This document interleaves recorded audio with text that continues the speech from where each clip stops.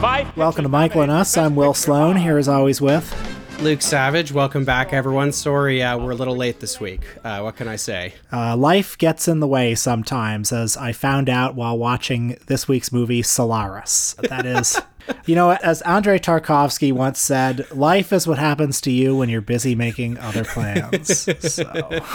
Well, anyway, this is a film, culture, and politics podcast, and there's perhaps no single event which epitomizes those three things together more than the Oscars, folks, which I feel like we talk about, or I should say you talk about, a pretty embarrassing amount on this show. I was intrigued enough by some of your tweets today to want to talk about them, so I'm not really up on the Oscar stuff you were riffing on, Will, but can you fill me and the listeners in? First of all, the Oscar race is heating up.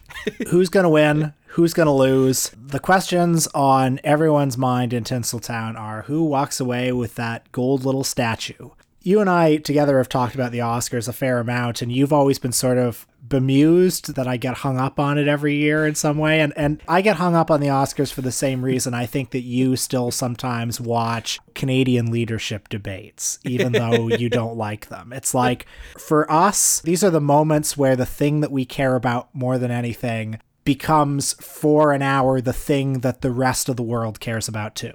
In my case, it's film. In your case, it's Canadian politics. It really does make sense, actually. I mean, in the same way that I had like a small p politics phase, you know, when I was like a teenager, maybe to some extent in my early 20s, you know, where I was just sort of into politics. I mean, you definitely had the same thing vis-a-vis film. So you definitely watched the Oscars, you know, non-ironically as sort of, you know, a major cultural touchstone. And you're right. I absolutely am, you know, a pain pig still for watching just like, you know, I'm going to be watching like the Conservative Party of Canada leadership debates. Is it going to bring me any happiness? No. But I just can't quit that kind of thing. Even though, you know, I'm no longer under any illusions that there is anything actually interesting or even really significant about anything that I'm going to see. And I think the same is true of the Oscars for you. And in the same way that I think you're quite bemused, and the listeners probably are, that me or anyone else, you know, who isn't a conservative ideologue or whatever would, you know, sit through an hour and a half of like Pierre Poilievre debating Jean Charest or whatever. I'm bemused by the fact that you just can't seem to quit the Oscars and are definitely going to be watching them and following them even as you hate them very clearly. Sometimes it's fun for me to go back and look at old Billy Crystal monologues because they're bad. First of all, they're not funny, but they are tokens from a monoculture that doesn't exist anymore. In the age of polarization, Billy Crystal has been rendered irrelevant. In like 1997, there was a hegemonic consensus that Billy Crystal as the Oscar host was the funniest thing in the goddamn world. And you know, you look at it now and it's appalling. And as I've been watching the Oscars for my 33 years on this earth, it's just been interesting to chart its progression, to chart as cinema itself becomes increasingly irrelevant. That gets reflected in the Oscars. Last year, the Oscars got under 10 million viewers, an unthinkably low number for what was once like the Super Bowl of the arts. I mean, what sort of numbers did they used to do? The year that Titanic won, it got over 50 million viewers. Wow. Throughout the 90s, they would get consistently in the 40 to 50 million range. The year before last, they had a little over 20 million viewers. So it's trending downwards. And this year, apparently the network said to them, listen, the ratings have got so bad that you've got to cut a bunch of categories from the Oscars. You've got to cut editing, costume design, music, all these things. So these will be announced at a ceremony that takes place right before the Oscars, right before the broadcast. And the winners will be said on the broadcast. But essentially, these disciplines, you know, editing, costumes, things that are like pretty central to the art of cinema, have been officially designated second-class categories. On some level, I get it. I mean, let's face it, the Oscars are pretty boring. It can be pretty boring to sit there and listen to, you know, somebody who's not famous do their speech. But on the other hand, like, what are we here for, right? We're here for... We're here to see the art of cinema celebrated. I mean, if we're not doing that, we might as well go home. I mean, I said on this podcast a few weeks ago that I think they should just merge the Oscars with the Emmys.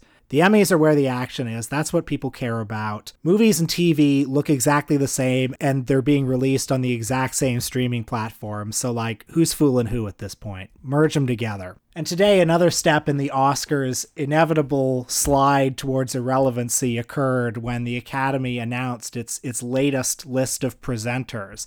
These are some of the people who will be presenting at the Oscars this year. DJ Khaled, Tony Hawk, that's right, Tony Hawk, Shaun White, the famous snowboarder, Bill Murray. Okay, that's a name I know. That's a movie star if I ever saw one. Bill goddamn Murray. Let's get some movie stars in here, folks. Can we get Gone with the Wind again, folks? Sunset Boulevard. That's what Donald Trump said after the last Oscars. And there was another news report that they're going to reunite the cast of Twilight as well on the Oscars. And it's like, for God's sake, what are we doing here? You know, this isn't either you're having presenters who have nothing to do with the movies like Tony Hawk, or you're reuniting the cast of a movie that was bad and that we all agree was bad.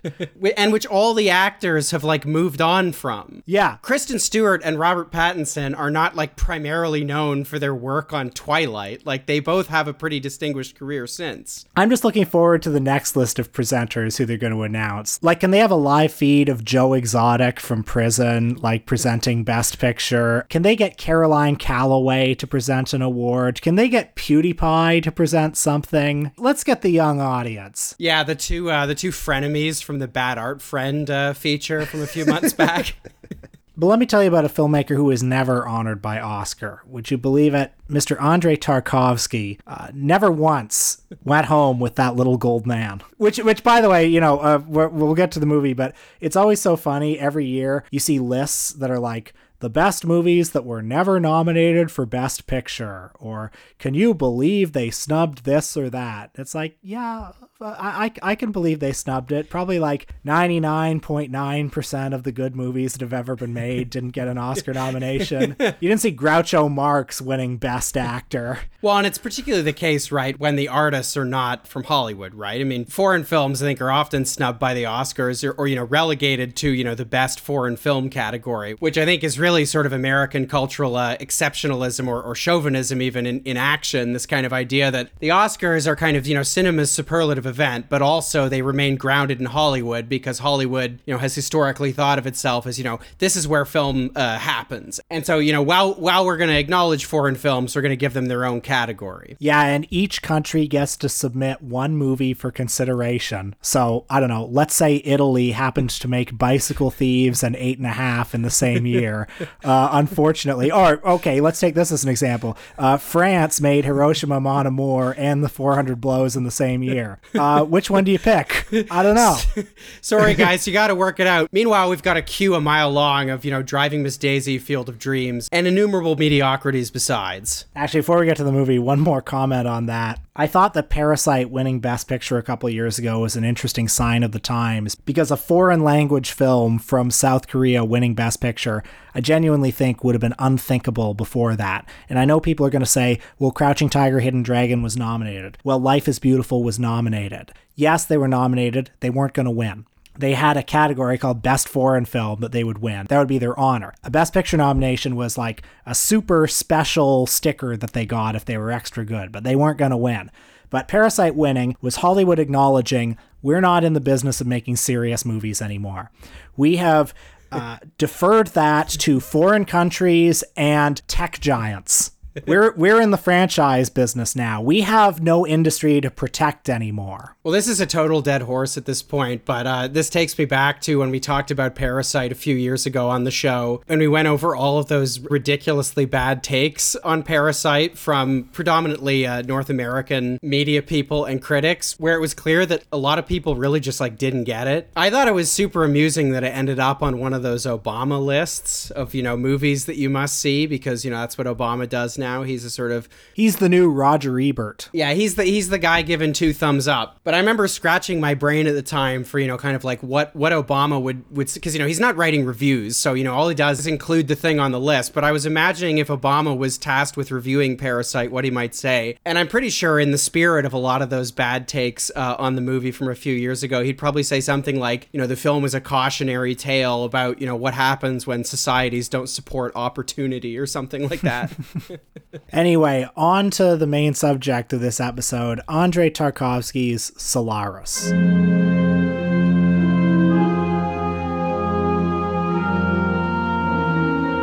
Кельвин, психолог. Насколько я вижу, вы меня не ждали? Он понимает, что все будет зависеть от его первого сообщения со станции.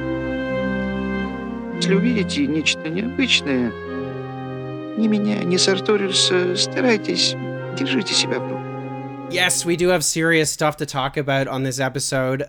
This is, I believe, the second Tarkovsky film we've done on the show. We did Ivan's Childhood, his first film, not too long ago, just a few months ago. This is certainly a more famous film. I think it's fair to say alongside Stalker, it's probably Tarkovsky's most famous film. It was also remade by Steven Soderbergh in, I guess, the early 2000s in a remake I've never bothered to see. Correct me if I'm wrong, Will. Perhaps you've seen it, but I suspect it's not any good. That's not what I've heard. I've heard mixed things, but it has its defenders. So I would be interested in seeing it, you know? Soderbergh, he's a good filmmaker. Okay, fair enough. I like Soderbergh too. Well, I should add, in the process of researching for this episode, I discovered that there's actually a third adaptation of Solaris, which was another Soviet one, predating Tarkovsky's version. It's from 1968. I couldn't find out much about it, but I'm just entering that into the record because I don't think it's very well known. Anyway, Solaris came out in 1972. It's a science fiction film. It's based on a novel of the same name by the Polish science fiction writer Stanislaw Lem. Now, I read that novel some years ago, and I suppose, broadly speaking,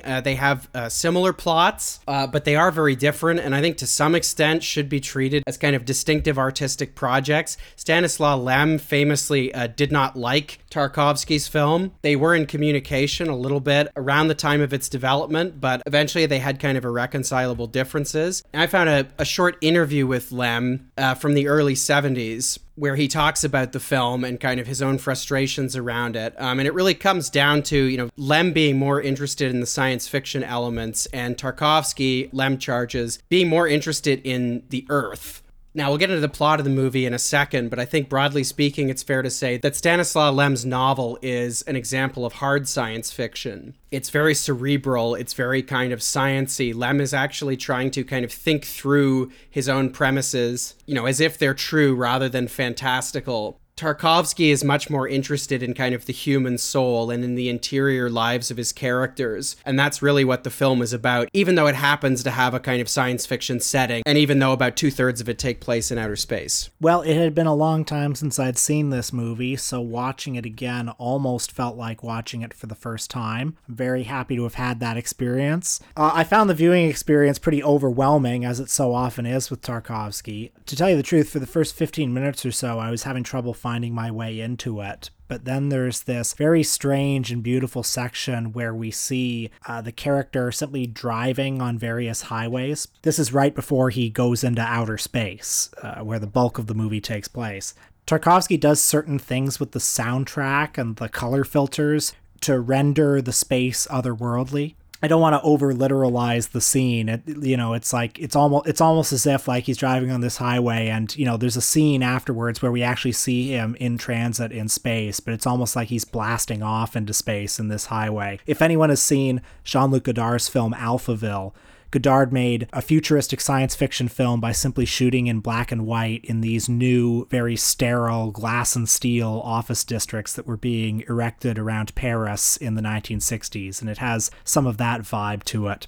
And in that scene, I kind of felt almost as if I was falling asleep or I was being hypnotized by the movie and being sent into dreamland. The rest of the movie feels uncannily like a dream to me. To some extent it does in the way that Tarkovsky uses the camera. It's a lot of long takes, a lot of very slow, languid camera movements, as well as the whole movie sort of takes place in a kind of interior space. The main character goes to this space station that is basically his own soul, or maybe it's his own memory. It's something. It's a mirror into himself. The movie has the logic of a dream where people you knew appear in new ways. Sometimes they appear very much unlike themselves, but the way they appear, they're made out of what you have inside you. You know, they're not them. They're your version of them. I think one more thing I would just say in starting is, I can't avoid the fact that when I watch movies these days involving death and memory in some way, it's very difficult for me to not look at it through the lens of having lost both my parents in recent months. I don't think I need to say much more beyond that because there's not much to say about it, but it's just like having a pair of They Live glasses on that makes certain things resonate in ways that they didn't before. I mentioned Hiroshima Mon Amour earlier in this podcast, and that's a movie that I watched recently. And I found that movie very, very devastating in this context.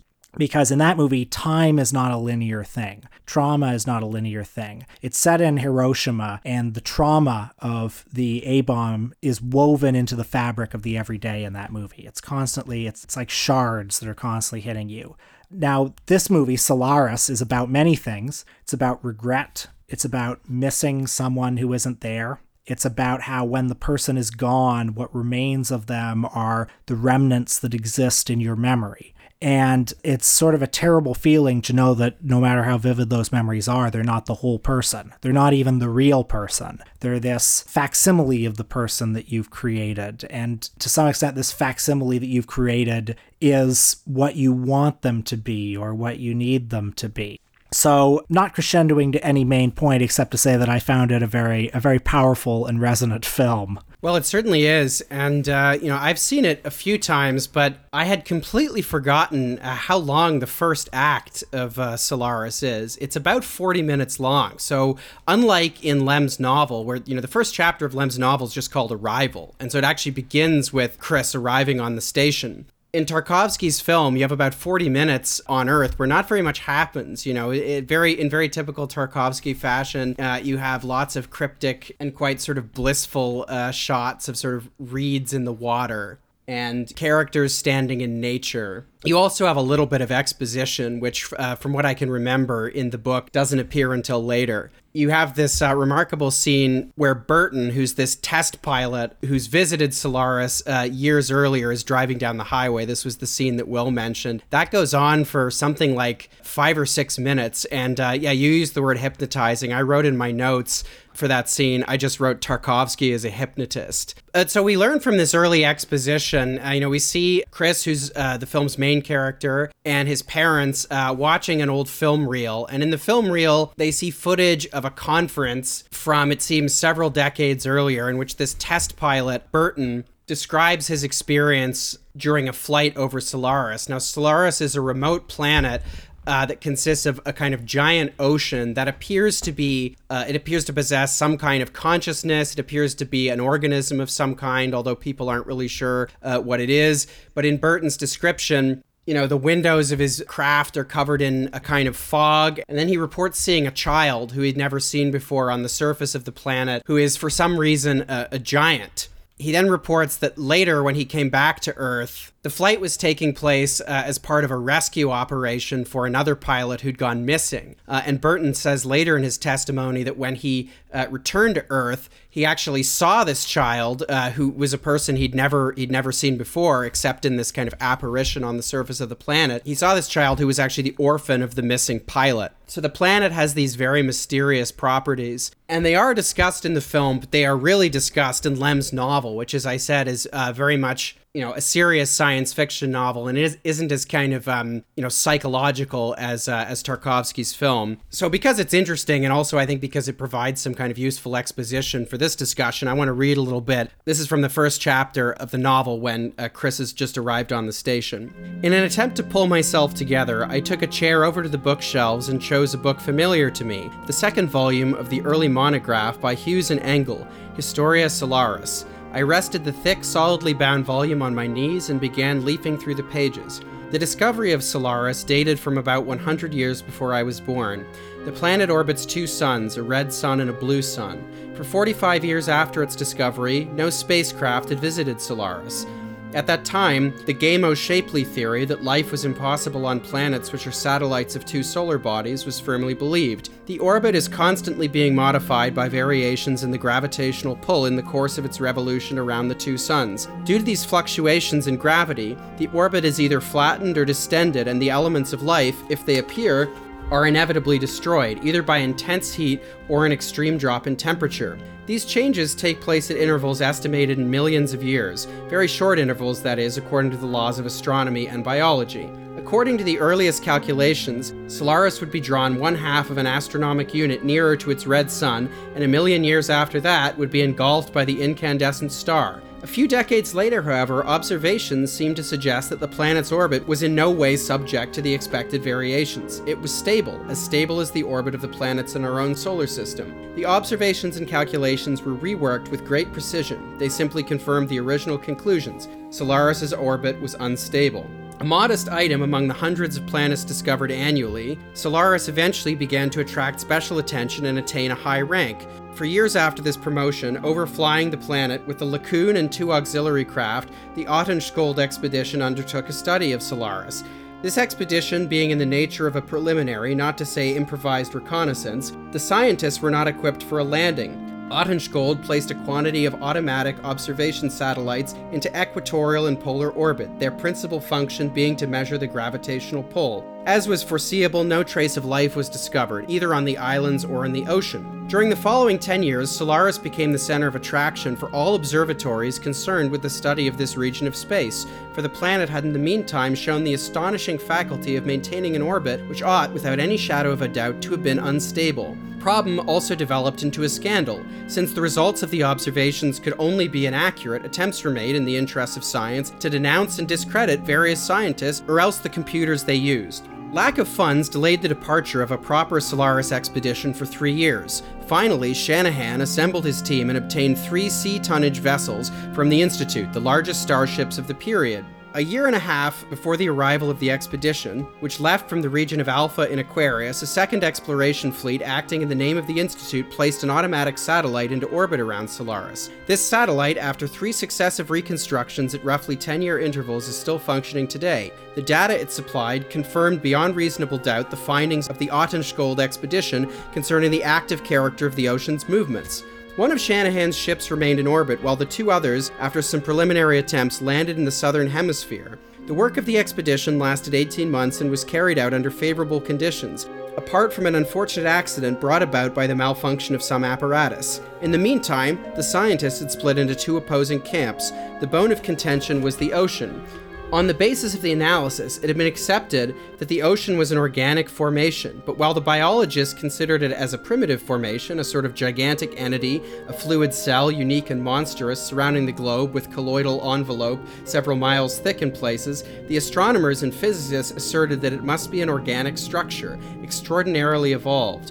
According to them, the ocean possibly exceeded terrestrial organic structures in complexity, since it was capable of exerting an active influence on the planet's orbital path. Certainly no other factor could be found that might explain the behavior of Solaris. Moreover, the planetophysicists had established a relationship between certain processes of the plasmic ocean and the local measurements of gravitational pull, which altered according to the matter transformations of the ocean. Consequently, it was the physicists rather than the biologists who put forward the paradoxical formulation of a plasmic mechanism, implying by this a structure, possibly without life as we conceive it, but capable of performing functional activities on an astronomic scale, it should be emphasized. There were some who continued to support the Gamow-Shapley contentions to the effect that the ocean had nothing to do with life, that it was neither a parabiological nor prebiological but a geological formation, with the unique ability to stabilize the orbit of Solaris despite the variations in the forces of attraction. To challenge this conservative attitude, new hypotheses were advanced, of which Civito Vita's was one of the most elaborate,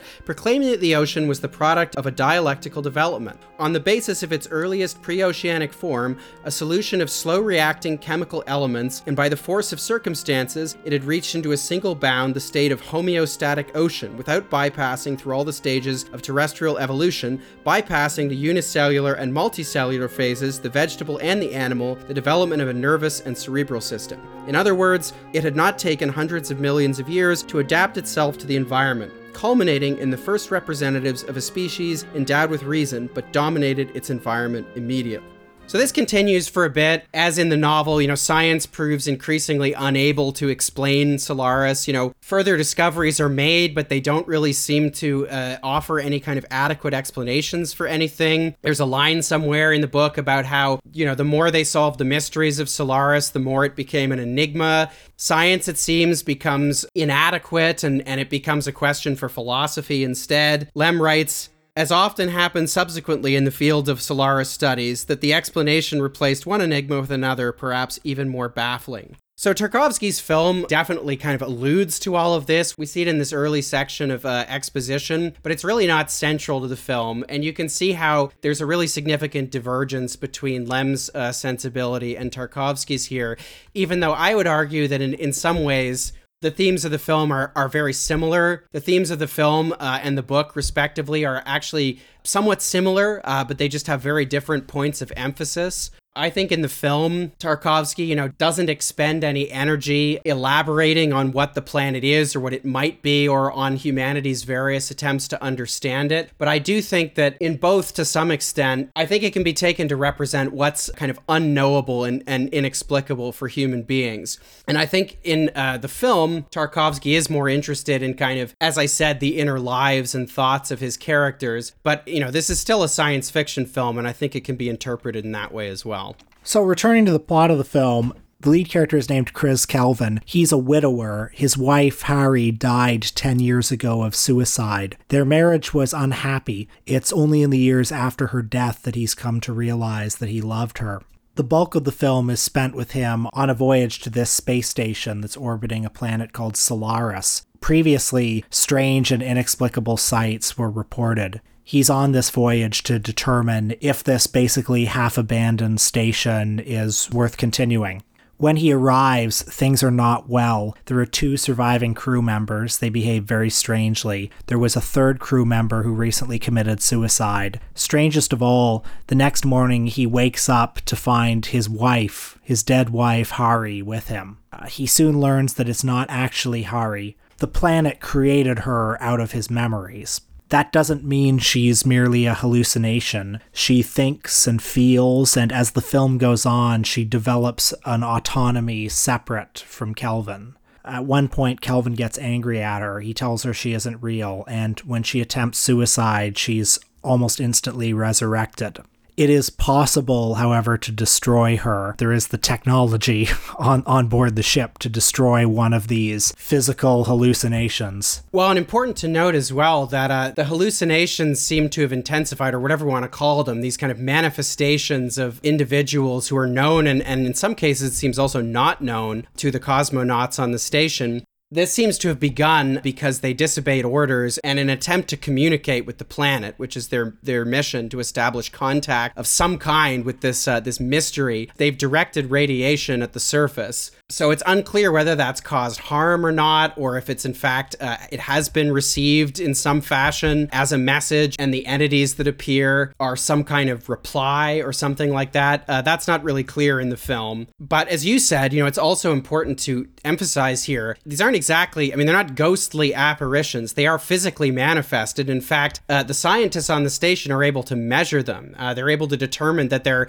not made out of atoms, they're made out of neutrinos, but they are actually physically present. They're not mere hallucinations. And the 2 other scientists, Snout and Sartorius, who are on the station with Chris, are actually able to speak to Harry. I also didn't mention that some of the early scenes take place on Kelvin's family home, which is a place that seems about as real or about as much of a dreamscape as anything else we see in the film. He's there with his father. He tells his father that he's going on this mission, and his father is skeptical that he's ever going to return from it. He burns a lot of his possessions there, and there's a sense that he's sort of washing his hands of the earth itself. Now, this film is something like 160 minutes, but not a great deal happens in it, and I'm not saying that to denigrate the film. It is completely mesmerizing, and watching it is a very profound experience, but in terms of plot synopsis, there's not a lot else to lay out here. When Harry first appears, Chris is startled and he panics, and he leads her into a rocket, which he launches out into space. course, this doesn't do anything. She appears again. At one point, he leaves her in his room, and she panics, and she tries to break out, and she seriously injures herself. But again, no real harm is done. She reappears. One of the scientists, Sartorius, who's kind of the more, I suppose, cold and empirically minded of the two. Snout, the other scientist, is much more sort of abstract and philosophical and temperamentally meek. But Sartorius wants to do experiments on Hari, and Chris won't let him. He senses very quickly that she is in many ways an extension of him. He says it would be like cutting off my own leg if you were to do experiments on her. Now, Hari is played by Natalia Bondarchuk, the daughter of the Soviet director Sergei Bondarchuk, and a great actress and also director in her own right. I think in many ways she is the breakout star of the film. She's the most memorable performance. I think she was only 19 at the time. The Lithuanian actor who plays Kelvin, whose name I would butcher if I tried to pronounce it, but there's nothing wrong with his performance, but I don't think we learn a lot about the character. I think Tarkovsky instructed him really to play Chris in a way that's very flat. We kind of get a sense of his moods and his states, but beyond that, everything we learn about him is really learned through Hari, because she's the manifestation of his innermost thoughts. And so in a sense, Natalia Bondarchuk is kind of playing two characters. And for that reason, I think she really carries the film. Now, through her and her interactions with Kelvin, we learned that their relationship was very fraught and very complicated. Kelvin had decided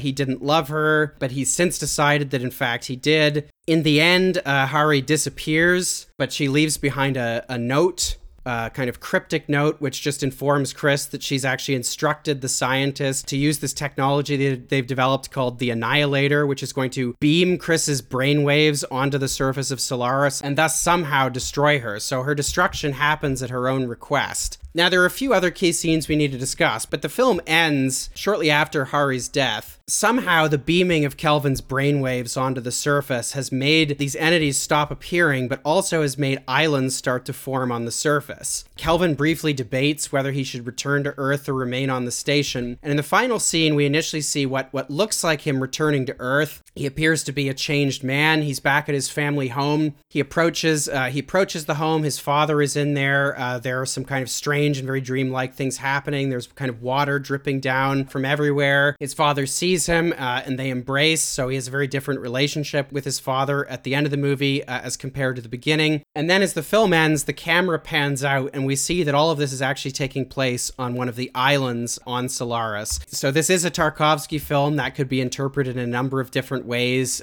Does it mean that Chris, in fact, does decide to stay behind? Does it mean that he did return, but, leave a piece of himself behind, which is kind of physically manifesting on the planet? Did he leave behind some more authentic part of his self and his identity? Is the point that the planet has actually helped Chris self-actualize in some way because we see him reconnecting with his father? I don't have an answer to those questions. I think the end of the film probably defies definitive interpretation, though I do have a few thoughts on what its thesis is, and we can talk about those in a moment. I think what's scary about the movie is it poses this idea that the relationships that we have are narcissistic.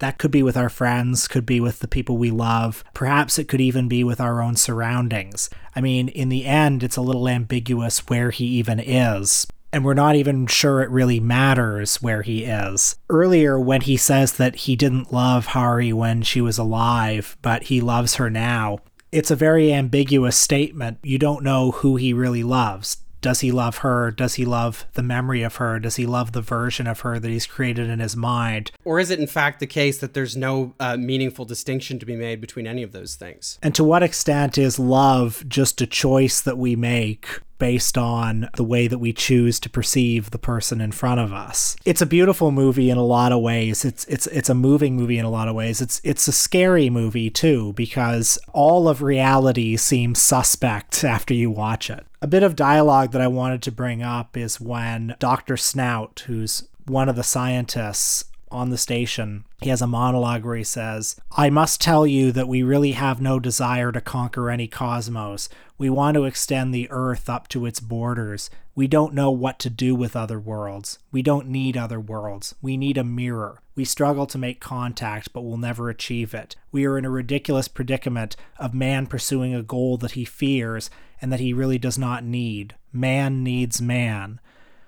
I suppose to some extent that monologue speaks for itself, but I'm curious if it stirred anything in you. Yeah, well, so interestingly, I mean, this scene that takes place in the library where they have this, it's a very bizarre scene. They have this, what's supposed to be a birthday party for Snout. It's kind of very strange birthday party where, you know, they're joined by this entity, this apparition. And I guess for that reason, everyone's feeling very philosophical. But this monologue from Dr. Snout is actually very similar to the one in the novel. In the novel, Snout says, "We don't want to conquer the cosmos, we simply want to extend the boundaries of Earth to the frontiers of the cosmos. For us, such and such a planet is as arid as the Sahara, another as frozen as the North Pole, yet another as lush as the Amazon basin. We are humanitarian and chivalrous. We don't want to enslave other races. We simply want to bequeath them our values and take over the heritage in exchange. We think of ourselves as the Knights of the Holy Contact. This is another lie. We are only seeking man. We have no need of other worlds. We need mirrors. We don't know what to do with other worlds. A single world, our own, suffices us, but we can't accept it for what it is. We are searching for an ideal image of our own world. We go in quest of a planet, of a civilization superior to our own, but developed on the basis of a prototype of our primeval past. At the same time, there is something inside us which we don't like to face up to, from which we try to protect ourselves, but which nevertheless remains, since we don't leave Earth in a state of primal innocence." Now, I think both in the film and in the book, Snout's monologue can be read as a sort of critique of science, at least of a sort, as a kind of skeptical statement about what the enterprise of discovery can ultimately yield, what kind of meaning and what kind of truth it's ultimately capable of revealing to us. That comes through in the monologue I just read. I also think it comes through in the film because, of course, this is a film where the main character travels to a distant space station, and what he finds there is really just a deeper part of himself. I think in Solaris, you don't find that the human condition is transcended in space. What you find instead is that it's clarified and in many ways heightened. I think for Tarkovsky especially, science, if anything, only mystifies things further because even as discoveries are made about this planet, they don't offer any real explanations or deeper insights about the things that human beings spend much of their lives thinking about. Love being one of those things, truth being another, death and mortality being another, but also nature itself. And this is where I think that the film actually in some ways does have themes that are more familiar in science fiction. One of my takeaways from Snout's monologue, and also from conversations that Kelvin has with Snout, which is that science, I think, paradoxically, has in some ways remystified the world. There's an exchange between Kelvin and Snout where Kelvin asks, "Why are we being tortured like this?" And Snout says, "In my opinion, we have lost our sense of the cosmic. The ancients understood it perfectly. They never would have asked why or what for. Remember the myth of Sisyphus?" Chris later says, "To ask is always to desire to know, yet the preservation of simple human truths requires mystery." The film is absolutely full of somewhat cryptic statements like this, which only lends further to its dreamlike quality. But I think if there's a thesis here, that really is it. Tarkovsky doesn't feel that science can help us transcend the human condition. Later, I think he voices this through Chris, who says, "Suffering makes life seem dismal and suspicious, but I won't accept that. Is that which is indispensable to life also harmful to it? No, it's not harmful. Of course it's not harmful. There are so few of us, 1 billion altogether, a handful. Maybe we're here in order to experience people as a reason for love." Now, I think it's notable here that when we see Chris in the early shots of the film, when he's back on Earth and he's kind of, there's one shot where he's just sort of standing in a meadow surrounded by flowers. He does seem a bit more at peace, and all of the shots themselves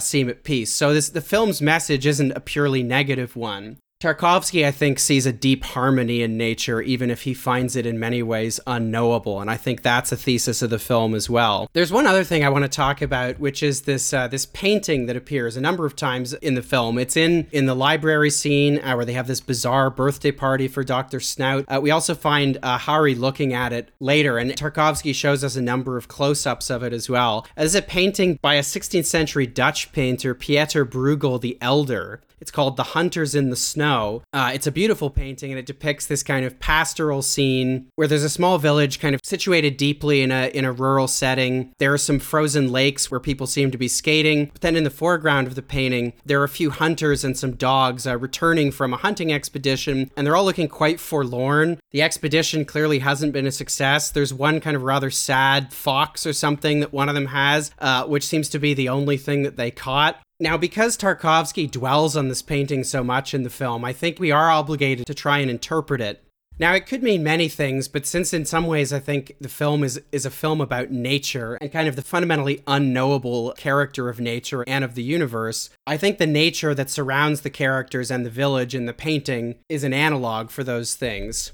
And I think perhaps we can read the forlorn looks of the hunters as symbolic of what Tarkovsky feels is the ultimately, at least mostly fruitless quest to find meaning through science or to find deeper human truths about the human condition out there in the universe. It's very notable in the painting that those in the background, the villagers, all seem very happy and untroubled. There's a line that, again, appears in this library scene, this very philosophical scene, where Dr. Sartorius says, "Man was created by nature in order to explore it. In his endless search for truth, man is condemned to knowledge. Everything else is a whim." Elsewhere in the film, I don't have this in front of me, someone says something to the effect of, in fact, I think it's Kelvin, the main character, says something to the effect of, we're only unhappy when we're thinking about these things. To not think about them is often to be happy. And so, it's ambiguous, just like everything else in the film, but I read all of this as Tarkovsky suggesting that there's something ultimately futile about the human condition, that we're doomed to ask these questions and never have them answered, but paradoxically, that very thing is what makes us human. We're the hunters in the snow is the point I'm making. 17:00 будет 30 секунд невесомости. Не забудь.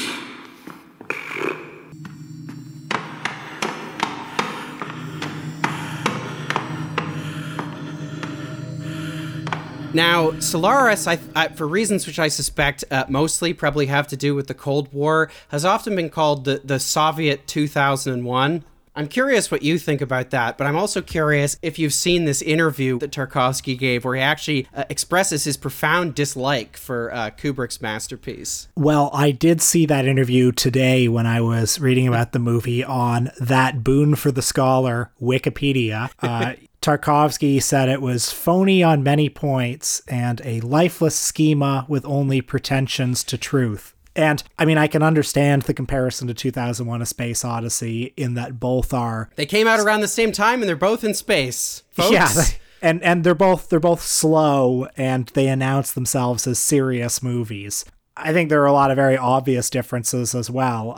Kubrick was obsessed with getting all of the details of space travel as correct as could be, really immersed himself in the mechanics of space travel. Tarkovsky's obviously not interested in that. He's interested in space as a sort of non-literal space. So I can see why Tarkovsky regarded Kubrick's film as a lifeless schema in comparison. Yeah, I don't agree with that as a statement about 2001, but I do find it a very useful statement about Tarkovsky's intentions for his own film. And this is one of the things I really value about him, is he really does have a very deep and thick perspective on his craft. I think this is one of the reasons why Tarkovsky only made, I think it's 7 feature films throughout his career. He really had a very deep and quite unwavering perspective on his craft and on the things that could be conveyed through it. And I think you can see in his response to Kubrick's film and also in his interpretation of Lem's novel that he's really not interested in a lot of this kind of futurist stuff around, technology and things like that. He says that in his own foray into science fiction, quote, "Everything would be as it should. That means to create psychologically, not an exotic, but a real everyday environment that would be conveyed to the viewer through the perception of the film's characters. That's why a detailed examination, in scare quotes, of the technological processes of the future transforms the emotional foundation of a film as a work of art into a lifeless schema with only pretensions to truth." Some of the temperamental and philosophical differences between the two filmmakers are clear in that monologue by Snout, where he says, "We don't want to extend the Earth up to its borders. We don't know what to do with other worlds. We don't need other worlds. We need a mirror." I think Kubrick very earnestly does want to explore other worlds. He wants to extend the reach of mankind, whereas the way that reality is presented as this very slippery and unknowable subjective thing in this movie, I don't think Tarkovsky thinks we're capable of finding new worlds.